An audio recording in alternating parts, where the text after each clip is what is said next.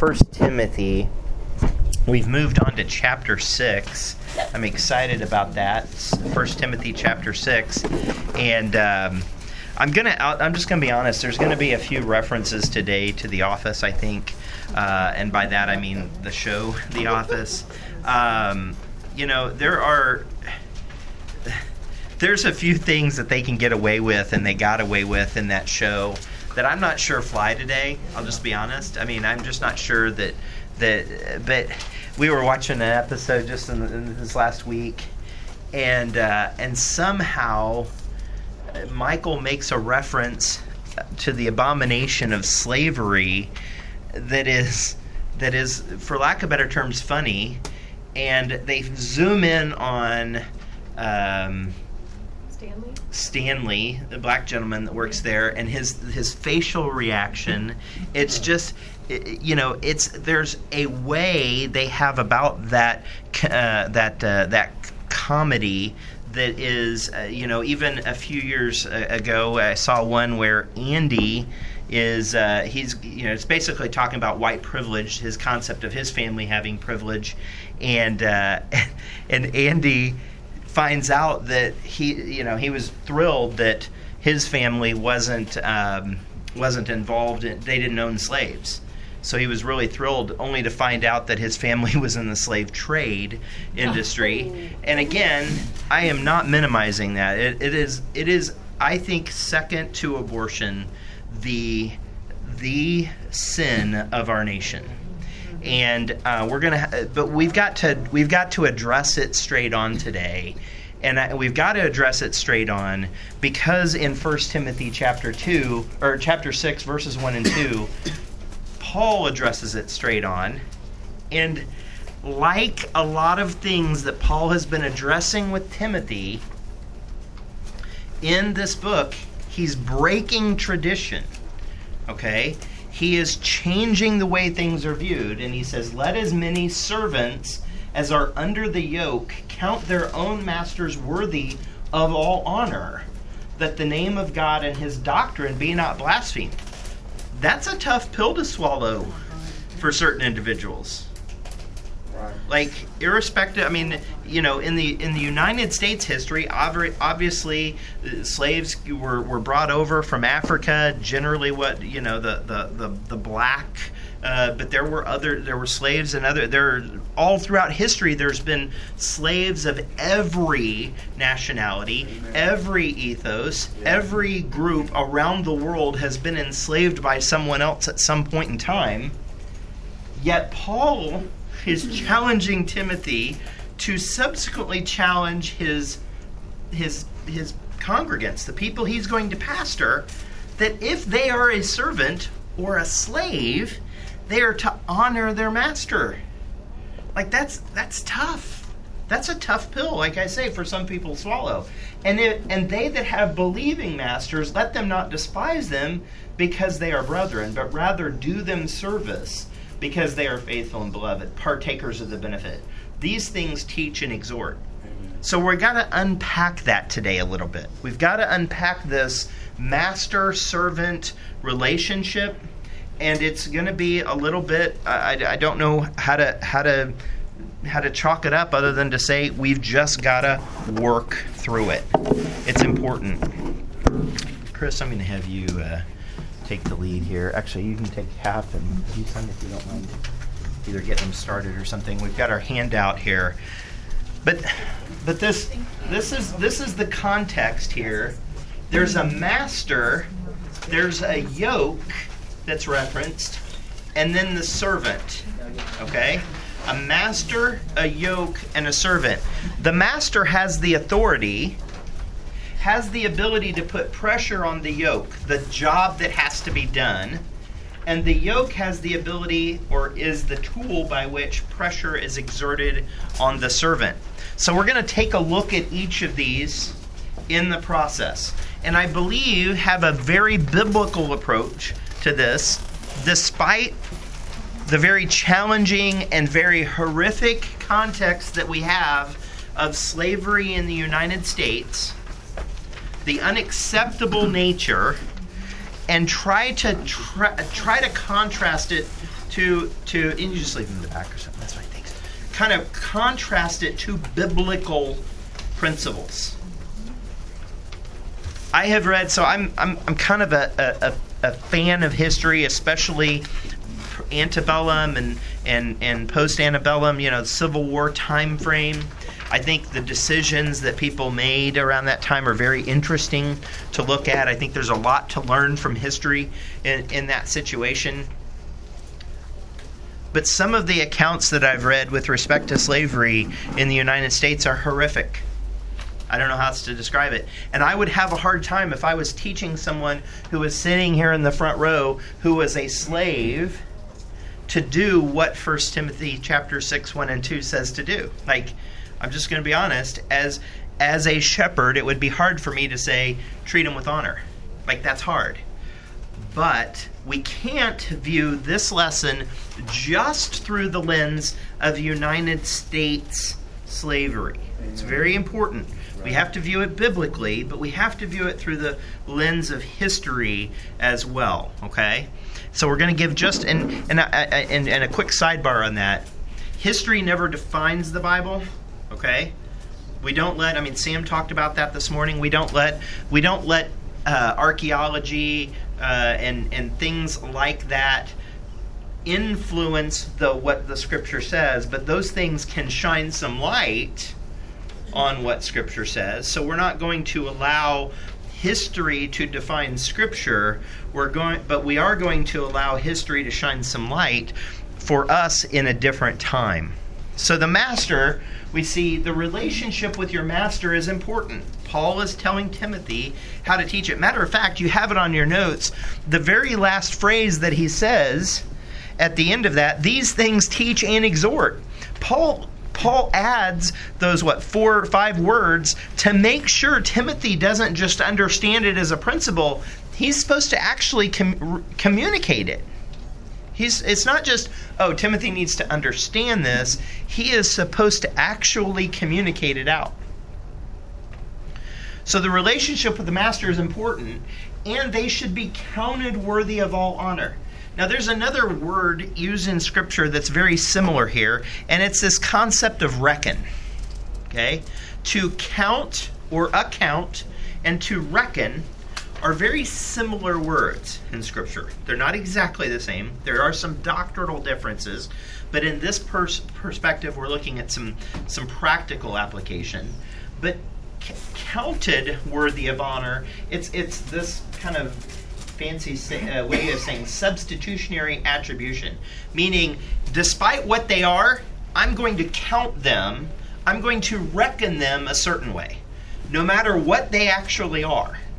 Okay? I'm going to look at them as if, okay? Even if they're not worthy, I'm going to count them worthy. I'm going to reckon them worthy. I'm going to perceive them or view them through the lens of being worthy. Well, you've heard Sam say it multiple times here. Why? Because Christ died for them too. Right? He literally bled out on the cross for the master as well. Now, the contrast, you can't ignore the contrast in 1 Timothy 6, 1 and 2, because in verse 2 it talks about believing masters. So the presumption is verse 1 is either at least talking about unbelieving masters. I would argue it's actually talking about all masters. And then he goes a little more specific when he says to the believing masters. So even if they're unbelieving, we're to count them worthy of all honor. We're to reckon them. We're to view them through that lens. They're not to be despised, and we're to do them service.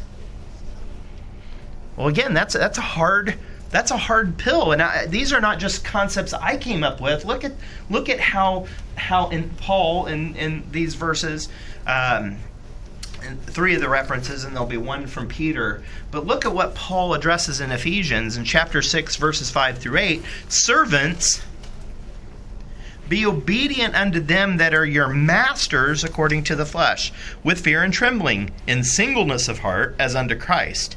Not with eye service, as men pleasers. Don't just work when they're watching, but as servants of Christ, doing the will of God from the heart. With good with goodwill doing service as to the Lord and not to men, knowing that whatsoever good thing any man doeth, the same he shall receive of the Lord, whether he be bond or free. So when you work, when you're serving your master, you're supposed to do it as if Christ is your master, because by definition he is, if you're saved. So you do that work full singleness of heart, doing it from your heart, not doing it for men, doing it for good. Notice in Colossians chapter 3, a very similar passage. Servants, obey in all things your masters according to the flesh, not with eye service as men pleasers, but in singleness of heart, fearing God. The singleness of heart is, I'm fixated on what God thinks of how I handle this, not what they think of how I handle it, or my peer, or even what I think. I am only concerned about God's impression. And whatsoever ye do, do it heartily as to the Lord and not unto men, knowing that of the Lord ye shall receive the reward of the inheritance, for ye serve the Lord Christ. So we're supposed to be obedient unto them. We're also supposed to please them. In Titus, another pastoral or shepherding text, Paul says to Titus, exhort servants to be obedient unto their masters, and to please them well in all things, not answering again. And we're to be submitted to them. 1 Peter chapter 2 and verse 18, servants, be subject to your masters with all fear.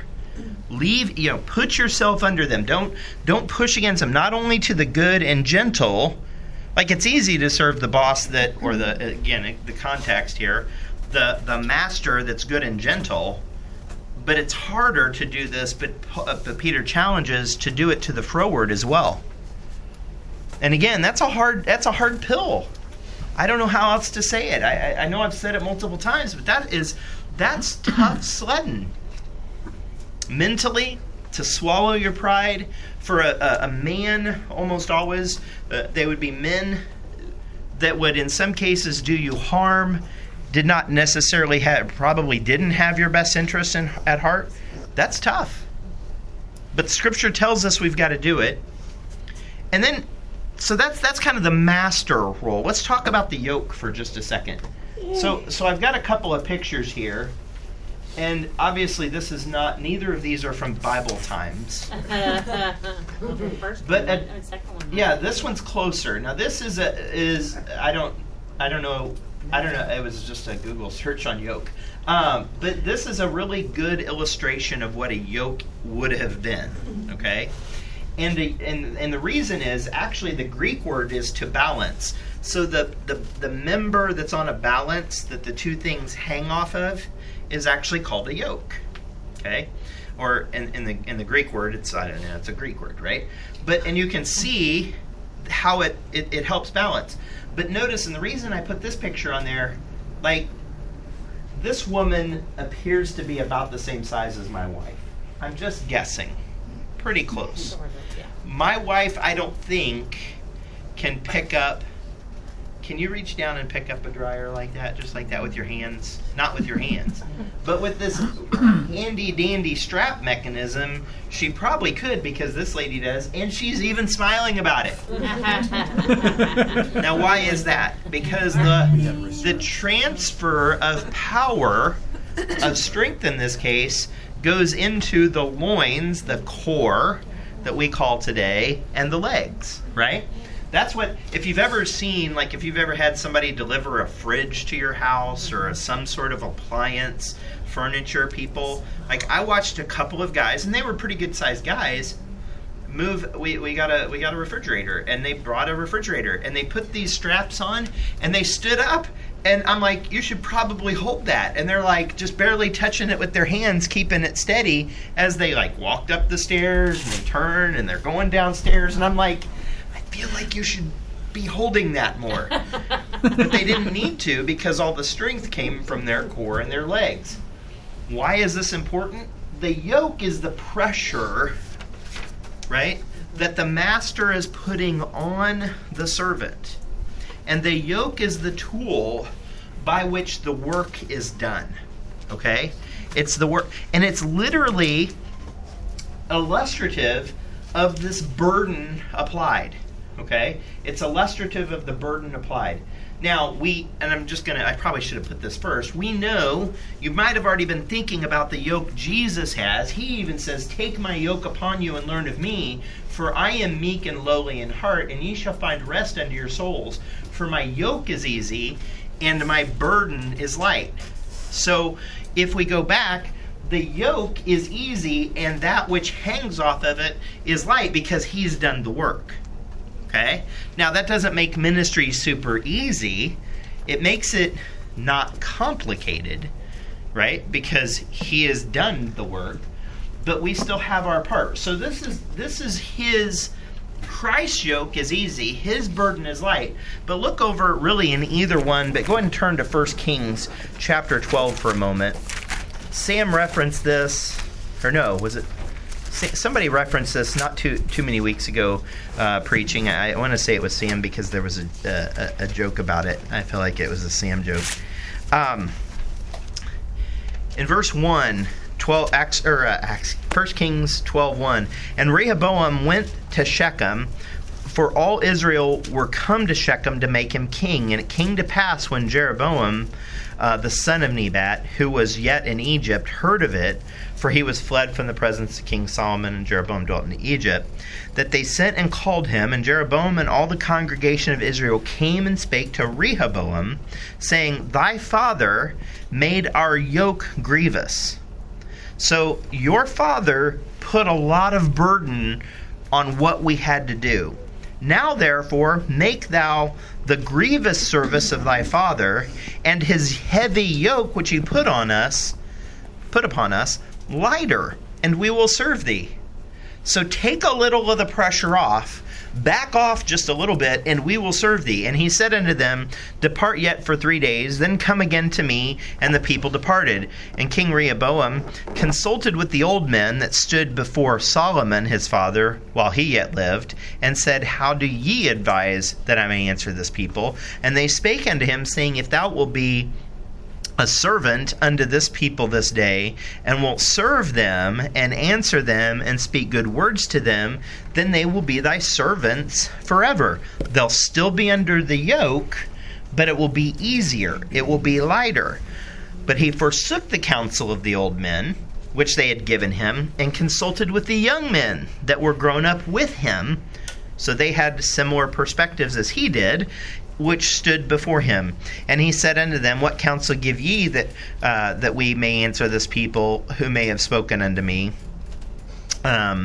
And it's interesting. I just now God just showed this in verse 6. He says that I might answer, and in verse 9 it's that we may answer. So evidently he had already made up his mind what he was going to do here. And the young men that were grown up with him spake unto him, saying, Thus shalt thou speak unto these people that spake unto thee, saying, Thy father made our yoke heavy, but make thou it lighter unto us. And look at his response. Thus shalt thou say unto them, My little finger shall be thicker than my father's loins. And now, whereas my father did lade you with a heavy yoke, I will add to your yoke. My father hath chastised you with whips, but I will chastise you with scorpions. So Jeroboam and all the people came to Rehoboam that third day, as the king had appointed, saying, Come and again the third day. And the king answered the people roughly, and forsook the old men's counsel that they gave him, and spake to them after the counsel of the young men, saying, My father hath made your yoke heavy. I will add to your yoke. My father also chastised you with whips, but I will chastise you with scorpions. And then there's a little more, but and hearken not. But the point is, it is absolutely a contrast to the yoke that Christ puts on us. Spoiler alert, we're all servant to something. Okay? We're all servant to something, and we're going to see that in just a moment here as we continue. You have an opportunity of choosing today in the church age. This is great. You have the opportunity of choosing in a light and easy yoke and serving the Lord.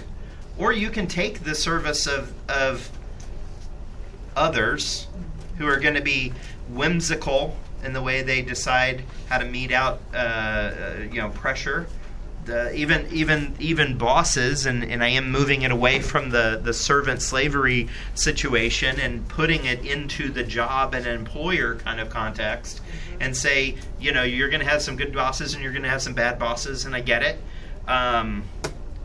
But you have a choice today. You can come to a guy and say, hey, the previous guy was tough. Could you take it a little easier? And he decides to make it harder. And I think it's interesting that he uses the pinky versus loins illustration, because the strength in the pinky is so much less than the strength even just using the previous picture and illustration. So much like, what are you supposed to do when you pick up something heavy? You're supposed to lift with your legs, not with your back, right? So the contrast here is not just a little bit stronger. The contrast he's going to make it way harder on these people. Way harder on these people. So we've seen the master relationship, or the role of the master, if you will, and we've seen this yoke, this transfers. Let's spend the remaining and the rest of our time looking at servants. Now, a servant, now just hear me out. I'm a reasonable man. I think you all have been under my teaching for at least long enough to know, or trust me, that just bear with me on some of the words here. Servants could have been servants by choice. And the thing we would most liken it to today would be a job, to be employed. They would come to a person and they would work for sustenance. And in theory, they could leave that employer, they could leave that servant-master relationship at any point in time, right? There's plenty of stories in Scripture about servants who came to work for a season or a day, right? So the word servant applies in the employee relationship, but servants could also be an inability to repay a debt. So what we would most likely or most commonly refer to as like an indentured servant. Okay? An indentured servant throughout history has been one who assumed a debt, and the inability to repay the debt in goods, in cash or something of value, they would repay the debt through work. And generally speaking, there was some measure, I guess is the best way of saying it, of when the debt was repaid. Now, God created in the nation of Israel some structure around that, around their year of Jubilee, to let people out, right? So that there was a cap on the end of it. Because what bad people, and this is not just a religious thing, this was, everybody did this kind of thing all around the world. And what bad people would do is, if you owed, I'm just going to use a round number, if you owed me $1,000 and you worked for me and I paid you $10 an hour, I would say, well, I'm actually only paying you 50 cents an hour of credit, because $9.50 goes to take care of your room and board and the food you're eating, right? And so, or maybe it's only 25 cents an hour. And then with taxes or with interest on top of that, you're never really able to get out of it. You see that? Mm-hmm. So bad people can twist this, and I just did that pretty quick. I mean, they can make it much more elaborate, right? So indentured actually, or this servanthood comes from the word bind. They're bound, and it doesn't necessarily mean chains. They're kind of legally bound, right? Now the lender could actually, like if I loaned Chris $1,000 and Chris couldn't pay me back, and he became my indentured servant, but I need the $1,000. I don't need Chris working for me, right? Because of the nature of my business or whatever, right? I actually need the money. I could sell Chris as an indentured servant to any number of other people under any number of other relationships or contracts, and then I could get the money kind of immediately back. Does that make sense? So I sell him to Nathan for $750 because I want my money right now, right? And Chris has no say in this interaction because Chris owes me the $1,000, right? You can see how quickly this can go downhill when you interject the lost mind, right? Now, There's also a passage in Scripture in the Old Testament, and this is actually where earrings come into play, where servants could choose to stay. If Chris really, so I loan Chris $1,000. He works for me, but Chris likes it. Chris gets along with my family. He likes the room and board I provide him, and he just wants to stay. There's actually passage in Scripture where I could put an awl through his ear. I'd put him up against the doorpost like this, and I'd run an awl through his ear. Which, let's just do an illustration, Chris. But he could choose to stay.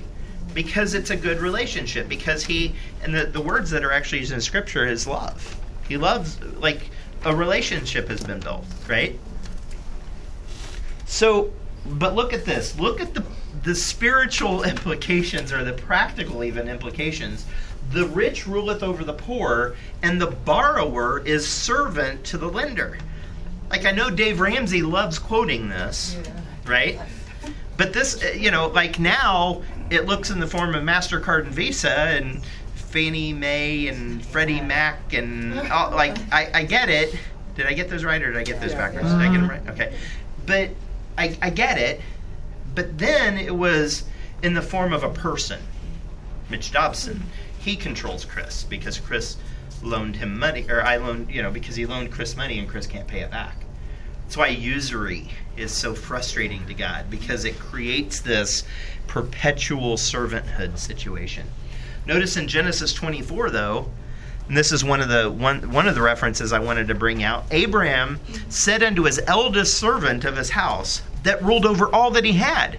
So this dude, he trusted with everything, yet he was a servant.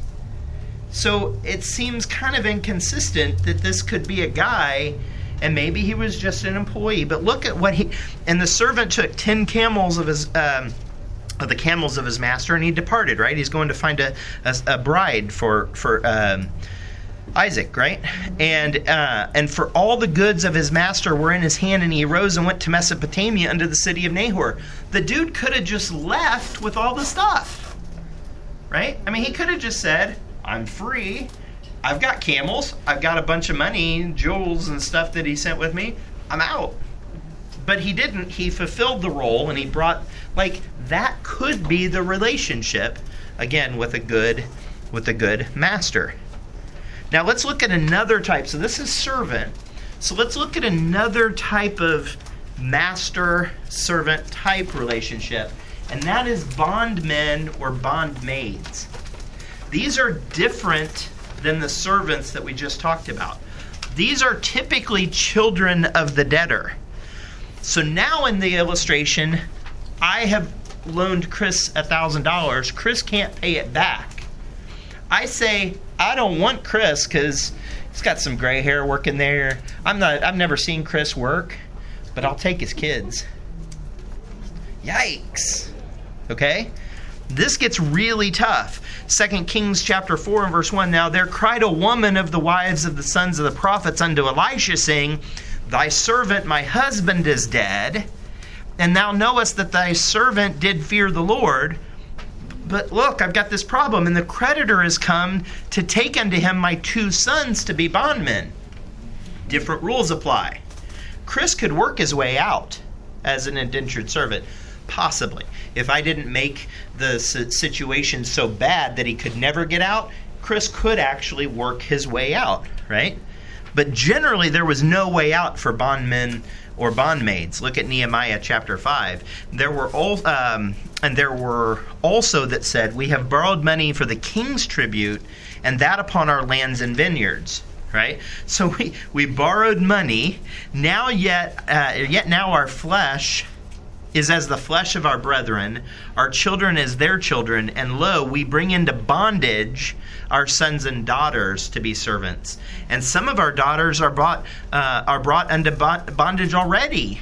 Neither it is in our power to redeem them, for other men have our lands and vineyards. Like, there's no way for me to get my kids back because I've borrowed. Like, you can see why God is really against, or really wants you to be careful when you borrow money, certainly in this context. Like, we talk about it today, and a lot of Christians, they'll be like, well, maybe the God one should call you to the mission field, and he can't call you to the mission field if you're in debt or too much debt. Well, that's true. Maybe you can't be everything that God wants you to be because of debt. That's another topic for another day. But we're not talking that somebody's going to steal your kids. Like, this is really bad. And as a society, we have, or at least in developed countries, we have generally kind of put some boundaries on this, right? You don't have debtors' prisons anymore. You don't have this concept. But look, it requires an outside deliverer. And for the spiritually minded, you can see where this message is going.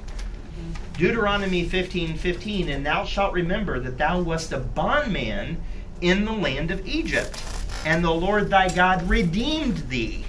Wherefore I command thee this thing today.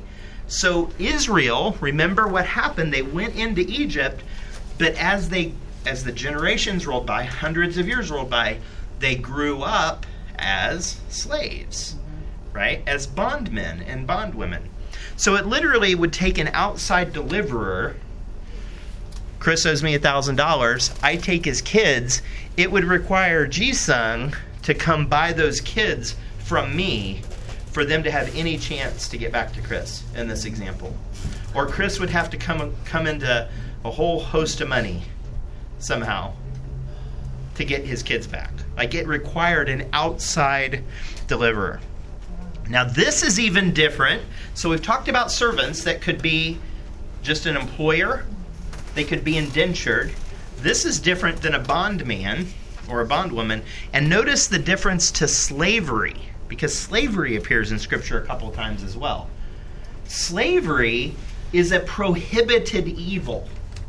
It's not the same as a servant. There's a contrast specifically in Jeremiah 2 verse 14. Is Israel a servant? Is he a homeborn slave? Why is he spoiled? He's making a contrast there. It's not the same. They don't have a choice. They've received no benefit, and they don't have a way out. In all the examples I've been using, Chris got $1,000 and mismanaged it somehow, right? Because he can't pay me back. A slave, they never got the $1,000. A slave, somebody came and took them and made them a servant, or by definition, a slave. Okay? And again, the atrocity that is American history, United States history of slavery is so abominable because people were stolen. Look at specifically what Scripture has to say about this. He that stealeth a man and selleth him, or if he is found in his hand, he shall be put to death. And that's what made the cringy nature of The Office. Like, if you've ever watched the show, they love to play on the cringe factor. Like, I can't believe they're actually having that. Like, that's what made, I can't think of his name, the guy who always sings, Andy. That's what made his realization so awkward, was that, we didn't own slaves, we just sold them. Well, he should be put to death. I mean, not Andy, but his predecessors, his ancestors. You want to talk about the low of the low, was the people that stole them, brought them across. In some cases, I have heard, I don't know if this is true, I've watched shows and I've read that Ulysses S. Grant was given a slave, an African-American slave, by his father-in-law when he married his daughter. But that he worked beside that slave in the field.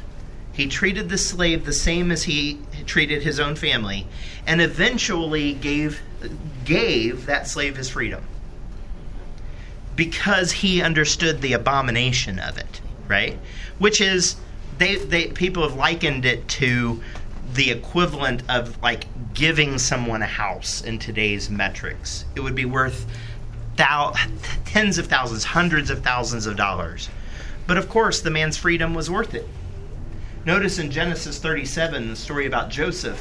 Then there passed by Midianites, merchantmen, and they drew and lifted out Joseph out of the pit and sold Joseph to the Ishmaelites for 20 pieces of silver, and they brought Joseph into Egypt. And the Midianites sold him into Egypt, unto Potiphar, an officer of Pharaoh's, the captain of the guard. Like, literally, this is slavery at its core. In Revelation 18, we don't have a whole lot of time to spend here, but in Revelation 18, very bad men doing very bad things, they talk about a lot of different things that they sell. The merchandise of gold and silver, of precious stones, there's quite a list. And of wheat, and of beasts, and of sheep, and of horses. Notice the commodities. And chariots, and slaves, and souls of men. They literally look at the souls of men, the human person, as a commodity. Like, that's not okay. It's literally prohibited in Scripture. So we cannot avoid the contrast of this indentured servanthood employment situation, the bond situation where there's no out, and the slave situation. We have to be very mindful of that. So there's some spiritual principles that I want to get through in a remaining time. And this contrast is shown again in Leviticus 25. And if thy brother that dwelleth by thee be waxen poor, and be sold unto thee, thou shalt not compel him to serve as a bondservant. It's different. It's not a bondservant situation. But if your brother is sold, make him like a hired servant. Make the situation where he can leave as a sojourner. He shall be he shall be with thee, and shall serve thee unto the year of Jubilee. Then shall he depart from thee, both he and his children with him, and shall return unto his own family, and unto the possession of his father shall he return. Literally, God is not in the business of having slaves. Like, that's not okay. So let's look at this, continue the contrast, the spiritual principles. So on the left, on the slides, will be servant, and on the right is bondman. Notice our situation. Jesus answered, Verily, verily, unto say unto you, whosoever committeth sin is the servant of sin. It's interesting. You're the servant when you do it. Whosoever committeth sin is the servant of sin. Romans chapter 7, verse 25. I thank God through Jesus Christ our Lord. So then with the mind I myself serve the law of God, but with the flesh serve the law of sin. And of course Romans 6:23, for the wages of sin is death, but the gift of God is eternal life through Jesus Christ our Lord. So you can see the servant situation. We humans in the church age, lost and even saved, either are or were the servants of sin. But we were also bondmen. So we are sinners by choice, but we're right because we got something out of it. The wages of sin is death. We got something out of it. We got our $1,000, and now we're caught. We're a servant. We're an indentured servant. But we're also bondmen. So we were sinners by choice, but also by our nature. Acts 8:23, I perceive that thou art in the gall of bitterness and in the bond of iniquity. We were in bondage under the elements of the world, and be not entangled again with the yoke of bondage. We are both an indentured servant and a bondman or woman when it comes to our spiritual state. We're caught. Both servants are laid out in Scripture from our spiritual perspective. So then, let's look at him. As a servant, we're temporarily under control. We do earn wages. We got something for it. In our case, we maybe got pleasure in sin for a season, but we also got the wages of sin or death. And we can choose to stay there. We can choose to stay as a servant of sin. I would not recommend it, but you have the free will. You have the choice. You can get a proverbial earring where you say, I want to stay the servant of sin. You can be marked and stay that. And at the exact same time, you're a bondman. It's due to a debt of your family. Like the sin nature is passed down. You're unable to work your way out of it, and you need an external deliverer. Right? So Jesus addresses these all straight on. I know there's a lot of words here. I apologize, but I wanted to show the contrast. In John 8:36, if the Son therefore shall make you free, ye shall be free indeed. Romans 6:18 and 22. Being then made free from sin, ye became the servants of righteousness. If you remember a few moments ago, I said, you're going to serve somebody. You're somebody's servant. Either you're going to continue to be the servant of sin, serving the world, the flesh, or you have an opportunity to take on an easy yoke, a light burden from the Lord Jesus Christ. But now being made free from sin and become servants to God, ye have your fruit unto holiness and to the end everlasting life. I mean, literally, you have this seemingly really straightforward decision. Like, I think it's it's like an insurance company commercial where they're like, some decisions are easy, and it's kids playing basketball on the they're out on the playground, they're playing basketball. Nobody's seen this commercial? And there's like 3 kids and Charles Barkley. Yes. Oh, yeah. And then they're like, I'll take Charles. And he's like, yes. I mean, like, some decisions are easy. I'm going to pick Charles. The kid can't even reach his, chest, let alone his hands with the ball. Like, I'm going to choose Charles Barkley. It is Charles Barkley, isn't it? Yeah, I choose Charles Barkley. Like, you have a choice. You can stay the servant of sin. You can stay as a bondman or bondwoman. Or you got a choice. It's like a pretty easy decision. I just wish people understood it. For the law of the Spirit of life in Christ Jesus hath made me free from the law of sin and death. Like, literally, he's paid my debt. Amen. Yeah. Literally. Mm-hmm. So when we're looking on the bondman side, we need to talk about that. Those kids, no matter how hard they work, they can never pay that money back because it was their parents' debt. That's the irony. I hesitate to call it beauty, but the beauty of the illustration with respect to us, for ye are bought with a price. The precious blood of the Lord Jesus Christ, right?